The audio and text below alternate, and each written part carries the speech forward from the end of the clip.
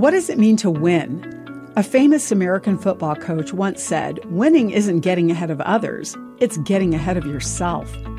I'm Bonnie Sala with Reset.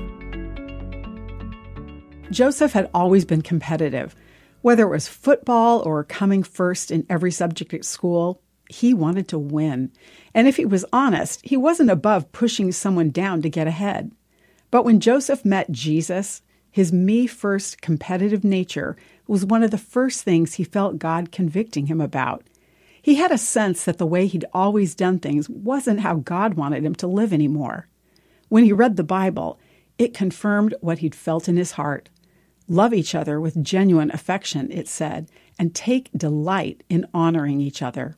Many versions of Scripture say that we should outdo each other in showing honor. This concept of trying to outdo each other in honoring and loving one another aligns perfectly with what the Bible says about a love that overflows and abounds more daily. Instead of pushing ourselves forward through competitive, insecure backstabbing, love like this is in action when we put others before ourselves. This is a competition with a totally different goal: to show God's love most extravagantly and freely because it's been freely given to us. In God, there is enough for everyone. We don't need to fight for a place.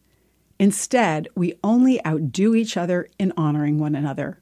It's just one of the reasons people sometimes refer to God's kingdom as the upside-down kingdom, turning the world's understanding of a win on its head.